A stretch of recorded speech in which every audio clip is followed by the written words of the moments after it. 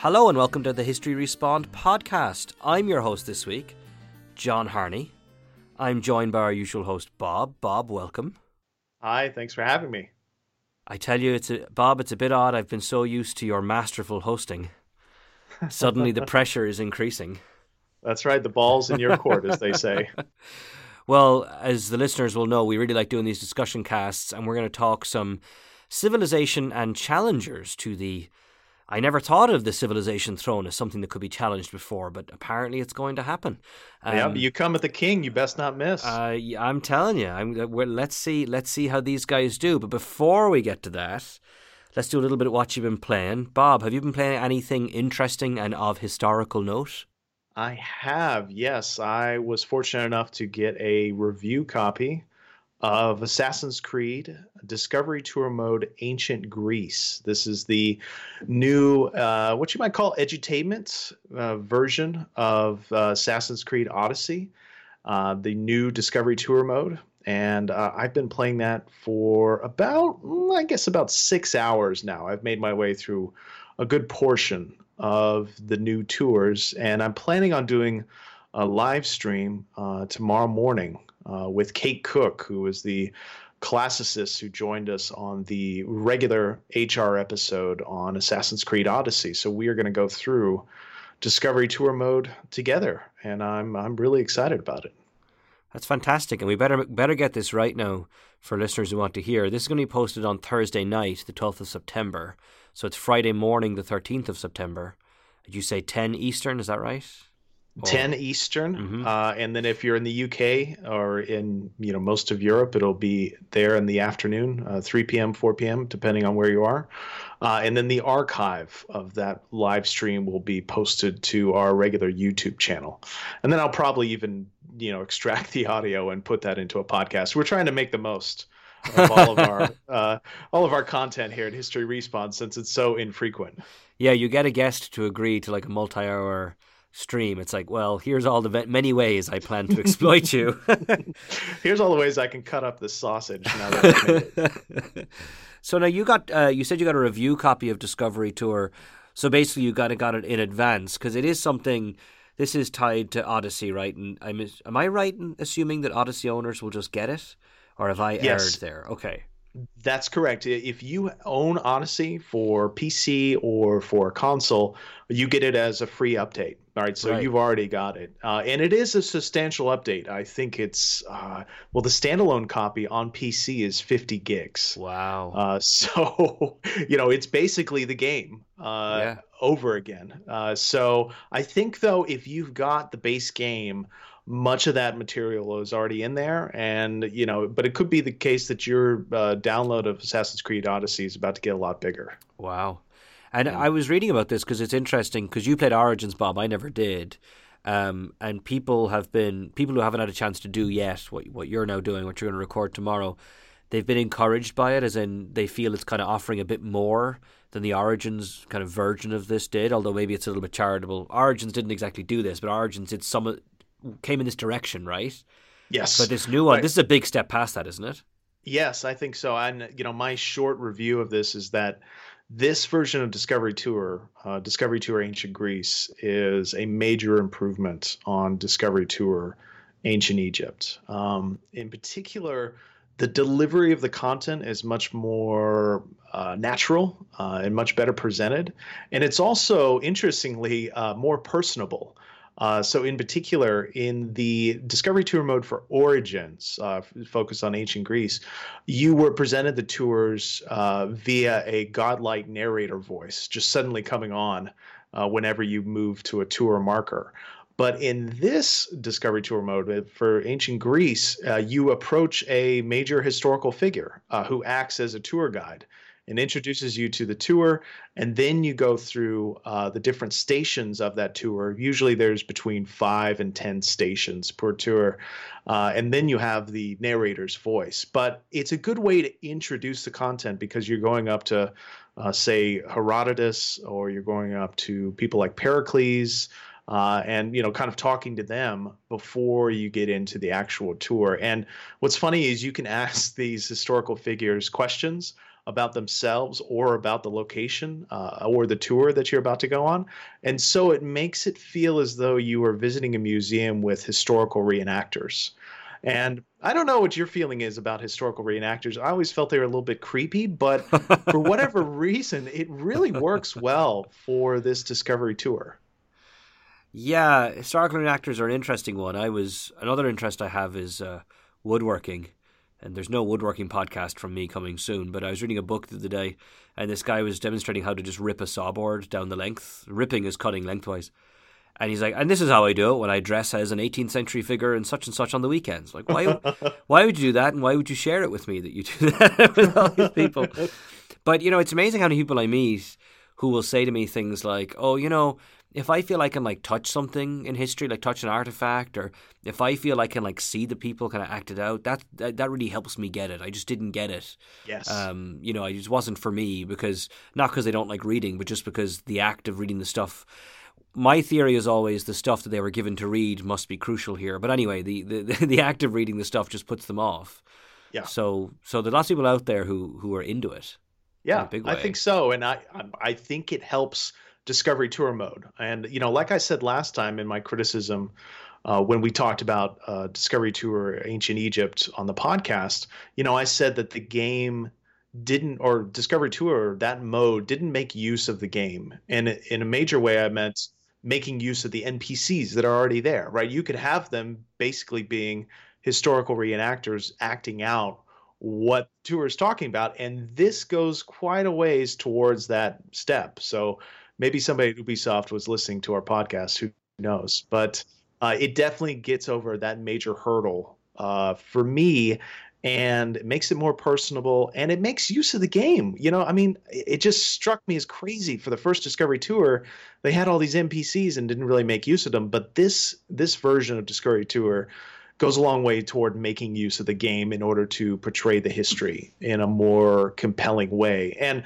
I should say that the Discovery Tour, in addition to making use of the game, it also is a bit more gamified in its presentation. So what I mean by that is that with Discovery Tour, while you are completing the tours, while you are coming across what are called discovery sites, these kind of smaller mini tours, you are also collecting cosmetics and mounts for your in Discovery Tour experience. So as you do tours, as you complete discovery sites, you're gathering tokens to then get a different cosmetic for your in-game avatar. So you start out with Alexios and Cassandra, but then as you complete tours, you can change the look of your character to say like a soldier or a child, or you could become Socrates or any of the major fictional characters from the game itself.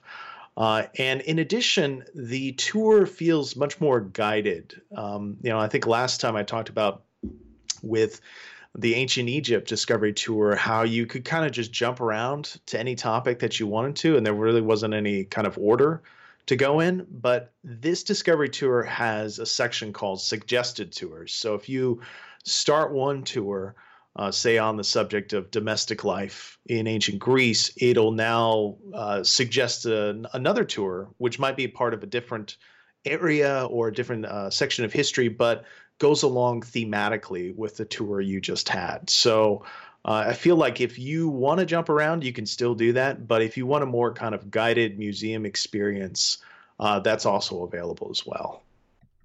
That's fascinating, because I'm just kind of thinking to myself, it really sounds like something that like museum studies people got into. Do you know what I mean? Yes. Like it sounds really interesting. And I'm also kind of thinking to myself and wondering, Assassin's Creed has been good to History Respawn. It's kind of given us a lot to go with, and taking advantage of the game. I don't think it was the first time, but the first time that I noticed that they were willing to really go for it was when Leonardo da Vinci was such a major NPC. Yes. Was that 2? That was 2. Yeah. And since then, like they've got them all there. Like they're not into like deep cuts, and well, they are in fairness, but they're not shy of giving super obvious people like Hippocrates.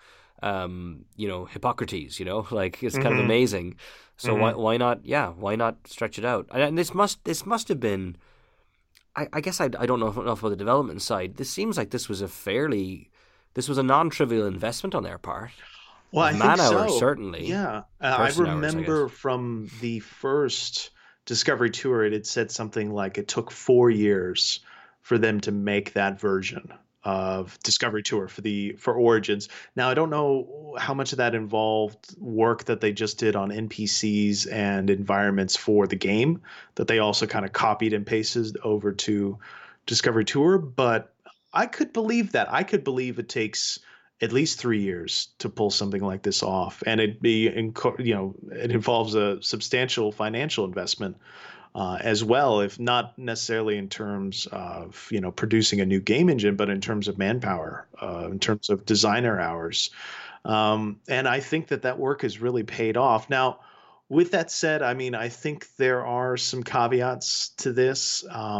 For instance, I think some of the tours are a bit strange and don't necessarily make the best use of the game or NPCs. So, for instance, I looked at several of the tours related to major battles in ancient Greece, the Battle of Marathon, and the Battle of Thermopylae in particular. And for those battles, they don't actually use NPCs. Instead, they portray the battles with flags as stand-ins for soldiers.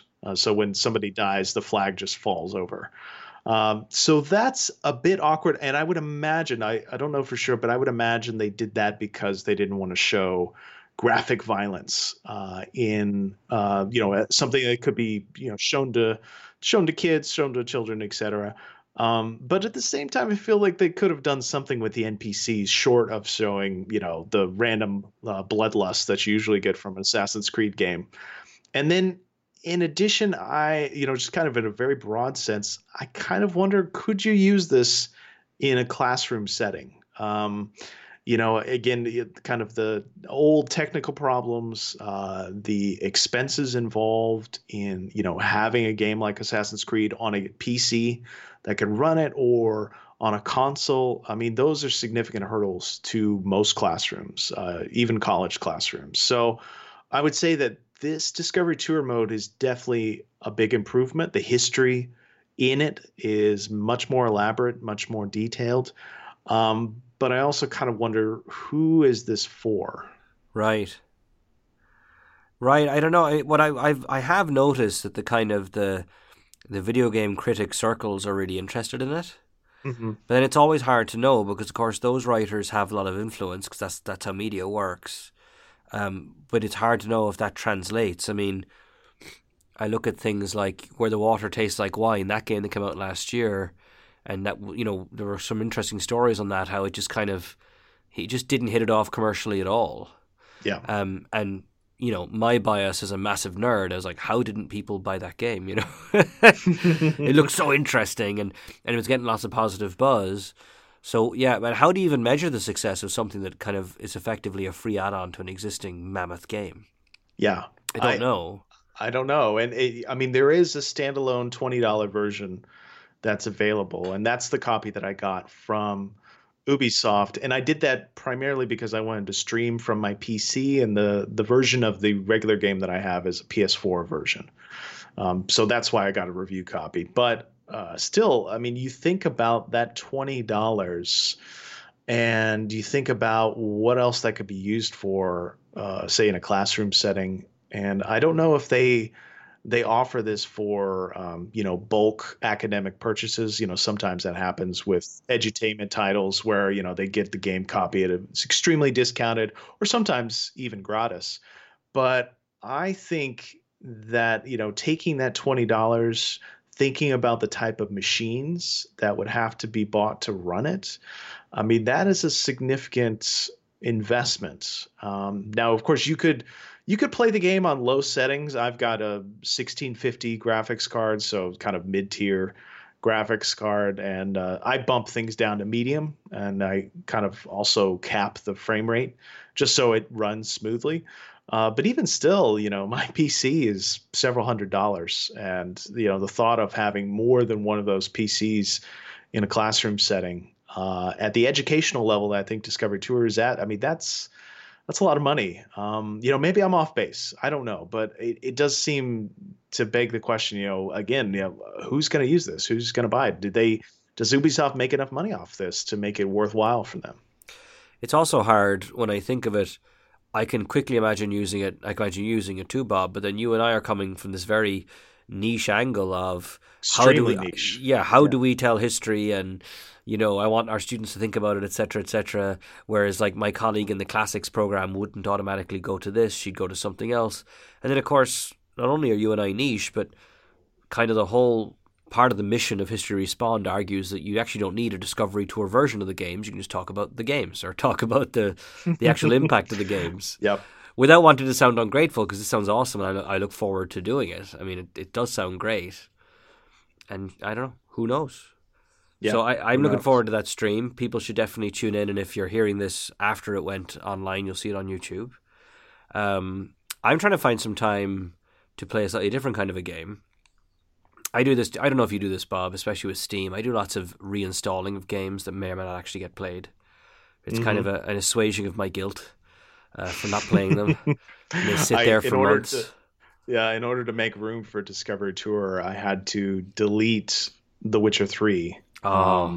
Which is, I think, 60 gigs on my machine. And it's a game that I've downloaded and deleted, I'd say, at least 4 or 5 times now.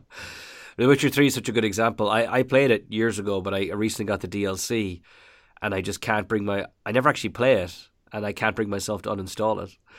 But I reinstalled Endless Legend because I got all hyped up by Humankind, Amplitude's forthcoming game that we'll talk about in just a minute. So we'll talk about Humankind in a minute, and Humankind is, although they're being very careful to point out they really like, Firaxis and Civ, because who needs to start being mean about it? They're doing something really interesting, which is they're going at civilization quite directly, more directly, I'd argue, than other games have. But I reinstalled Endless Legend, which is kind of the closest analog they have to a civilization type game. And for people who don't know, Amplitude, I love Amplitude. I think they're a fantastic studio. I've yet to play a game by them I haven't enjoyed. A lot of their games have the word endless in the title. So there's Endless Space 1 and 2, Endless Legend, Dungeon of the Endless. It goes on like this. But they tend to have a kind of an in-house art style they like to go for, although they do kind of change it up a little bit, kind of angular kind of art. And Endless Legend is a really interesting game because it's a 4X game, but it's so it kind of looks like Civilization ostensibly, or Civilization type game. But the secret sauce the initial secret sauce in Endless Legend, there's lots of secret sauces in it actually, is that the faction you pick has a pretty enormous, an enormous impact on the game you end up playing. So, for example, in Civilization, maybe you'll pick the Chinese or the Australians or whomever, and maybe the Chinese have a bonus to basically civil service bureaucracy types of things or something. And the United States will have, in one of the Civilization games, I think it was 3 or 4, if you got as far as aircraft carriers, the US suddenly has this really nice bonus to aircraft carriers. Yeah. And in this Legend, you can, the group that I've often picked, they can only have one city. They cannot found cities. And so you have to kind of work off that. There's day-night cycles. There's different kinds of, topography to deal with. Whereas in the Civilization games, you have these barbarians who Civilization's done a better job of kind of making them more interesting. In the Endless Legend game, you could basically turn them into kind of like little factions that were, sub-factions of you, and kind of turn them into other people and all these kinds of interesting things. It makes it not as accessible as Civilization, and therefore, I would argue, not as successful. And you have idiots like me who come along and pick the stupidest faction possible for the first playthrough, which is the guys who can only have one city, because I'm so intrigued by the newness of it. But that's what they kind of did before, and I'm looking forward to it. And I think I might finally try and do the obvious thing, the thing I should have done in the first place, which is play a more, I guess, vanilla faction. I don't know. I guess that would be an appropriate term. More something a bit closer to a Civ type experience, and work my way up as opposed to jumping in the deep end like I did with their more adventurous faction ideas. So is this new Humankind game, I mean, from what you've read about it so far, is this designed to kind of ape the style of Civilization, or is it kind of a follow-up more to things like Endless Legend? Well, my impression from what the coverage I've been reading, and even from the trailer they put out, it does seem to me to be a little bit of a departure away from their usual style, and it's not an endless legend alike. It really feels like something where they're trying to make, this is the closest anyone's come to making a Civ alternative, I think, in a while. You have things like Age of Wonders and things like that. There's lots of games out there with with maps and hexes you interact with, which kind of feels like Civ, but no, I think they made a deliberate departure. Even the way they're talking about the way that cities will interact with the landscape and things like this, and I'm like, well, that's exactly what the Civ 6 people were saying. So it's, and in fairness, I think Amplitude's going to do their own thing with it, but it's just, I just found that really interesting that it's like they're almost talking like it is a Civ game, but except that it's their game. It's remarkable to me considering how successful and what a long lifespan Civilization as a model has had.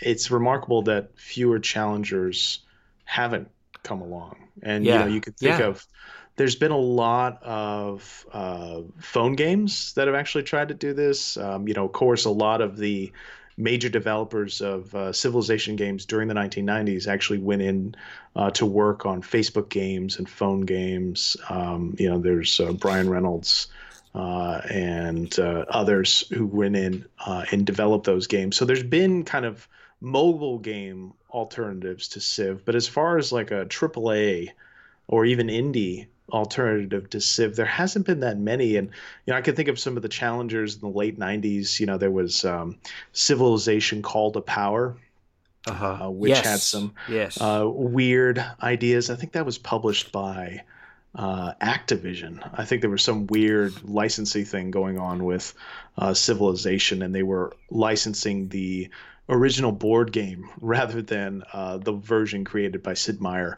But that game had a lot of interesting ideas about unit movement and unit use and adaptability, but it never really caught on. I enjoyed it, but just as kind of a curio rather than as a real pastime. And then there was Brian Reynolds, to bring him up again. He developed an RTS game called Rise of Nations, which he designed specifically to be kind of a 45-minute version of a Civilization game, right? Well, so a Civilization game could last hours and hours and hours, days and days.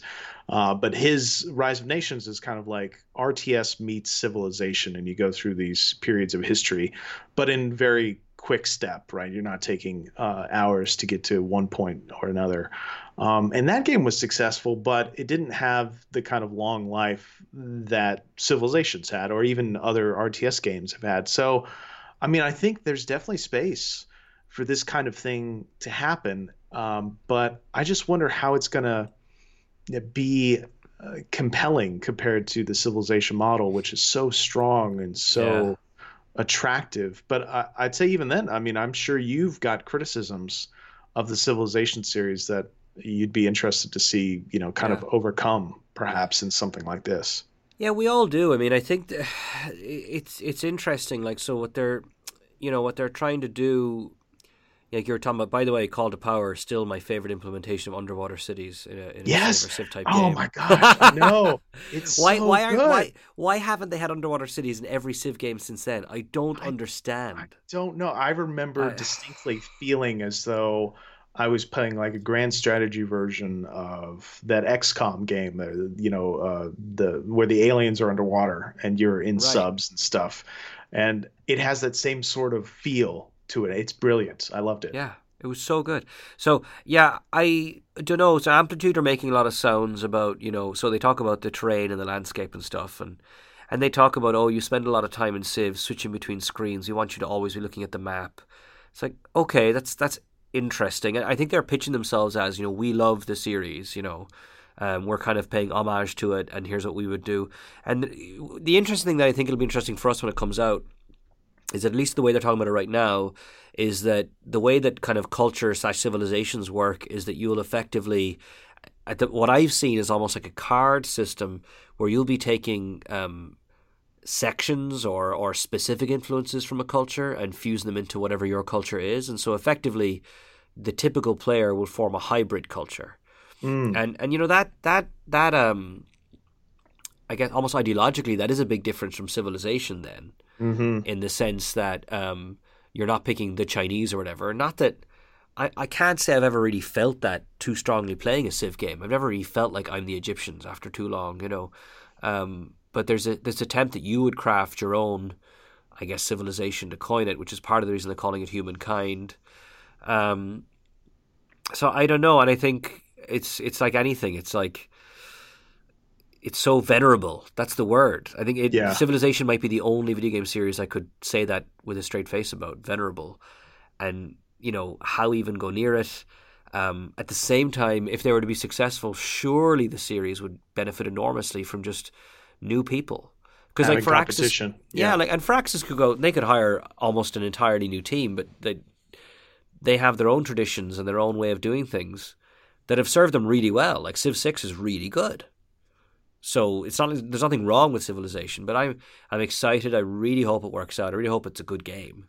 Yeah, I mean, you hope that it maybe has the same sort of influence on Civilization that something like Darksiders had on Zelda, or Right, right.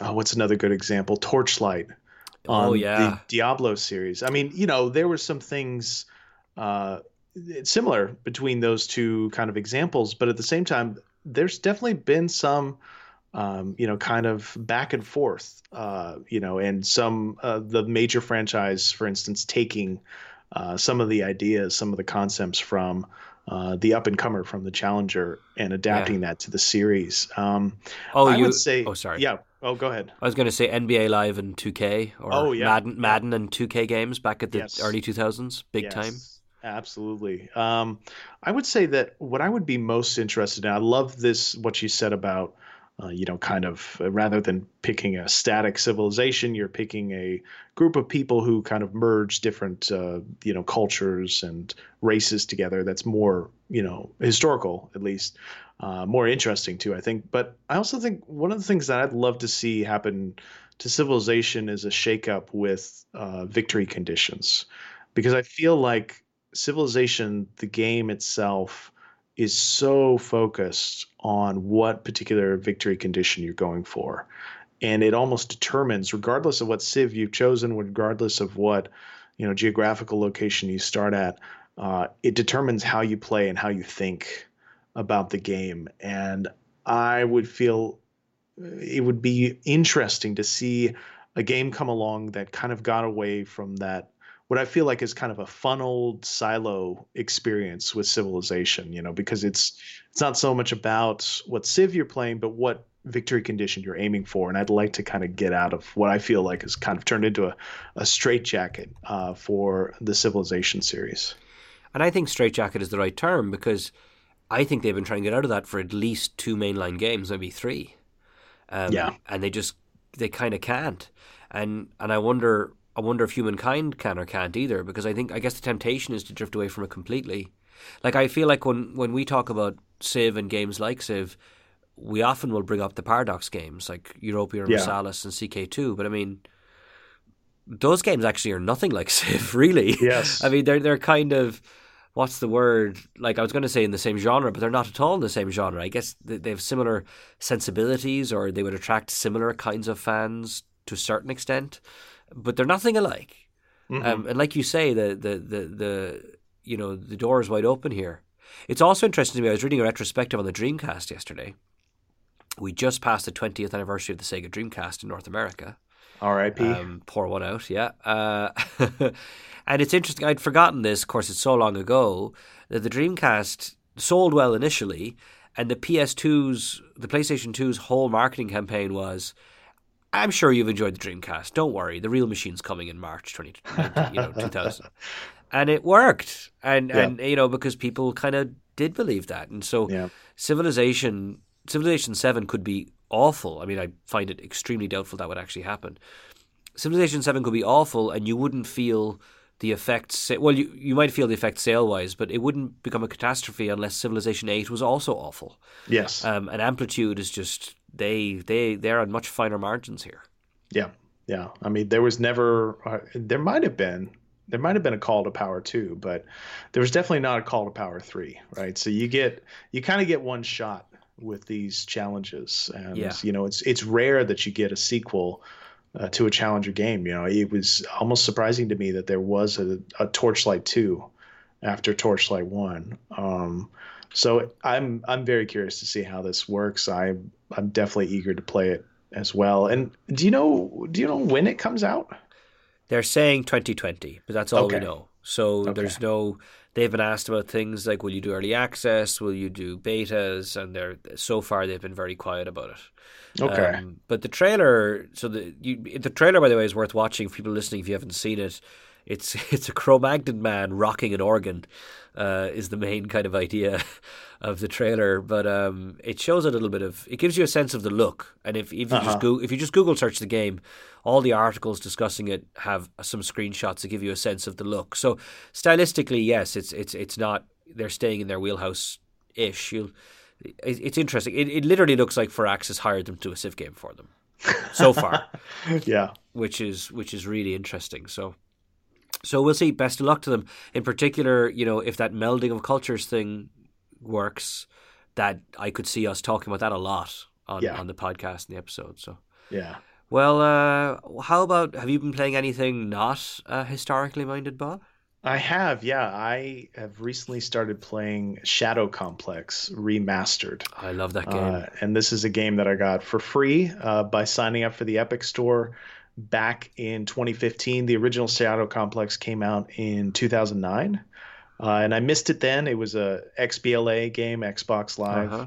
game. I think it was like $15 to $20, and I missed it in 2009. And I was going back and looking at what I played from that year because I've been really enjoying Shadow Complex, which, for those of you who don't know, is a kind of a side-scrolling Metroidvania, which is based on kind of a weird kind of who's the author's name? Famous science fiction author, Orson Scott Card.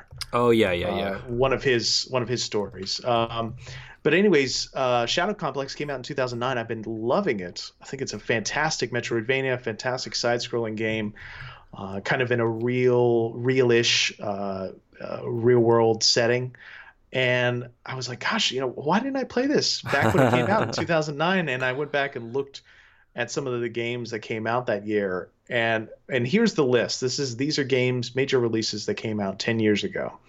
So we've got Uncharted 2, Modern Warfare 2, Batman Arkham Asylum, Dragon Age Origins, Assassin's Creed 2, Left 4 Dead 2, Borderlands, Halo ODST, and Demon Souls. Wow. So those were all games that I at least picked up, if not played Uh outright that year. So I huh. was I was busy. In addition to being in history graduate school, Yeah, no kidding. I was very busy. So I never got around to Shadow Complex. But man, for a 10-year-old game, and this is the remastered version I'm playing on PC, but for a 10-year-old game, it just has so many interesting ideas related to side-scrolling adventures, related to Metroidvanias, and it makes me wonder why there aren't more games like this. And in particular, why hasn't there been a Shadow Complex 2?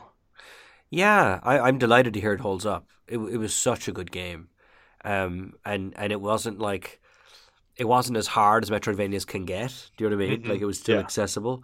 Yeah, I don't know either. I don't know much about the developers behind it, and I was just thinking I'm going to talk in a minute about the game I've been playing. I want to sit down and play a deep, involved, story-filled game for 3 hours. But it's like, I say this all the time on the podcast. My wife and I will sit down and go, well, we can't watch a movie. We're too tired. And we'll watch like 8 30-minute episodes or something. You know what I mean? Um, and I do the same thing with games where I end up playing like roguelikes for like 2 hours. Like, oh, I'm an idiot. I could have been playing, Pillars of Eternity for this time. And I always got that from these kind of Metroidvania games as well. Pick them up, play them, feel good, go to bed. Yeah, Yeah.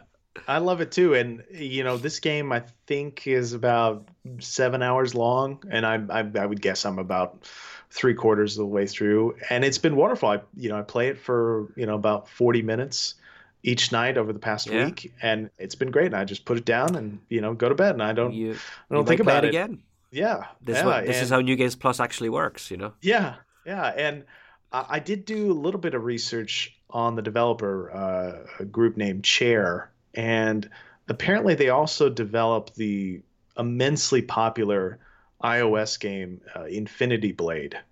Oh So yeah. I would guess they kind of got caught up in the mobile money, around 2010, 2011. Sellout. And well, I mean, you can't blame them. I mean, I'm No, I sure can't. Not at sure all. Infinity Blade made a bazillion dollars. Oh my god. But I hope they come back to this. I mean, it's a really good game. It has a lot of interesting ideas. So if I've been playing a lot of Metroidvanias recently. I played Hollow Knight. I played Dead Cells. Both of those games I played for about 30 hours or more. And Right. this, I feel like, is actually a more original take on that original Metroidvania idea, because Hollow Knight and Dead Cells are very much kind of harkening back to Super Metroid or to Castlevania Symphony of the Night. But this game, Shadow Complex, it has its own ideas, it has its own concepts, and I haven't seen these kind of ideas and concepts included in Yeah. contemporary Metroidvanias, and I think there's plenty of material there to return to and maybe iterate on. Yeah, it's crazy. It's scary to think it was that long ago, but like the whole XBLA environment, culture, you name it, is going to be a thing we'll be talking about before too long. Like Oh, there were a lot of really, just a lot of interesting games, and yeah, it kind of, it was an important thing because you could do it in consoles as well, and you had the audience, and you could get out there. yeah, yeah. It was an amazing time. I would say, you know, if you're thinking about, for myself, if I'm thinking about my favorite console experiences, I think Super Nintendo has to be up there. But then Xbox, the 360, is definitely on that list, primarily because of its kind of easy inclusion of online environments, co-op in particular, but then also servers, etc. But then also XBLA, these amazing Xbox Live games, Shadow Complex, but then also things like Braid, Super Meat Boy, Castle Crashers. Gosh, there's dozens of others that, cheap games that, could be replayed over and over again. And in cases like Shadow Complex, I mean, this is a game that I would willingly pay, $16 for, and it was available for $15 back when it came out in 2009. Yeah. And you're right about the 360. I remember years ago playing Rockstar Table Tennis, which Hmm. listeners our age will remember possibly fondly, which was a weirdly good game, literally just a table tennis game. Hmm. And I played it online against some random dude, and my dad and I are sitting there in the house in Dallas, and he's like, "So who's this guy?" I'm like, "I don't know, some guy on the internet." And we were both just kind of like, "Whoa," because it was just so easy. There wasn't any like, and this is going to sound silly to younger listeners. There wasn't any IP address crap. There wasn't a lobby I had to figure out. I just Hmm. literally said, "I want to play against a person," and the machine and the Yeah. internet said, "Here is a person." You didn't have to Um, wait for your modems to sync oh up, my all of that god, stuff. I yeah. mean, Oh, yeah. I know people remember the whole Quake lobbies fondly. I do not. No, I don't either. I was constantly accidentally getting kicked out of those type of things, or my modem would mess up, or my mom would pick up the phone. Oh It yeah, just, yeah. oh God. And the Xbox 360 comes along and it just figures everything out, right? It God, just we makes sound it so so old. simple and so easy. And it took forever for PlayStation to get up to that point, and Nintendo is still struggling Oh my, with it. yeah. We'll complain about Nintendo another day. Well, yeah, was so I've actually been playing well, a roguelike and a roguelike like almost. I've been playing a bit of Hades. Speaking of the Epic Store, actually, I guess we're Epic Oh, Store people cool. this week. Playing Yeah. Hades, I've talked that before. Hades is really good Is it? if you're Okay. listening, and I love So this Bastion. is this is the new game from Supergiant Games. They made Yes, Bastion, they right. made Transistor, and then Yes. also Pyre. Right, and I loved Bastion. Transistor, I liked Transistor, but I stopped playing it after a couple hours and never regretted that. And Mhm. then Pyre, I need to get into Pyre. I'm convinced I should be loving Pyre. I don't know, I haven't played it enough. But Hades is just great. It's just the gameplay loop is fantastic. It's just a really good. Um, it's just a really good roguelike, and it's really kind of it'll be a nice thing for us to do. I guess we could do it now. It's been out so long, where you begin every playthrough you begin. with a gift from one of the gods up in Olympus. And the Mm. idea is that you're Hades' son, and you're trying to escape Hades. Or, yeah, who is the Lord of Hades? I just played this game, and I should know this. Being an educated person. Anyway, so you're trying to escape Hades, and your dad doesn't want you to, and everyone in Olympus apparently does want you to. And so basically every room you clear, you typically get a gift of some kind, or a key, or a way to level up. There's all these different kinds of things. And, they make your attack faster, or your special deal more damage, or Zeus lets you fire sparks out of your butt, I guess, when you run around. I'm not sure.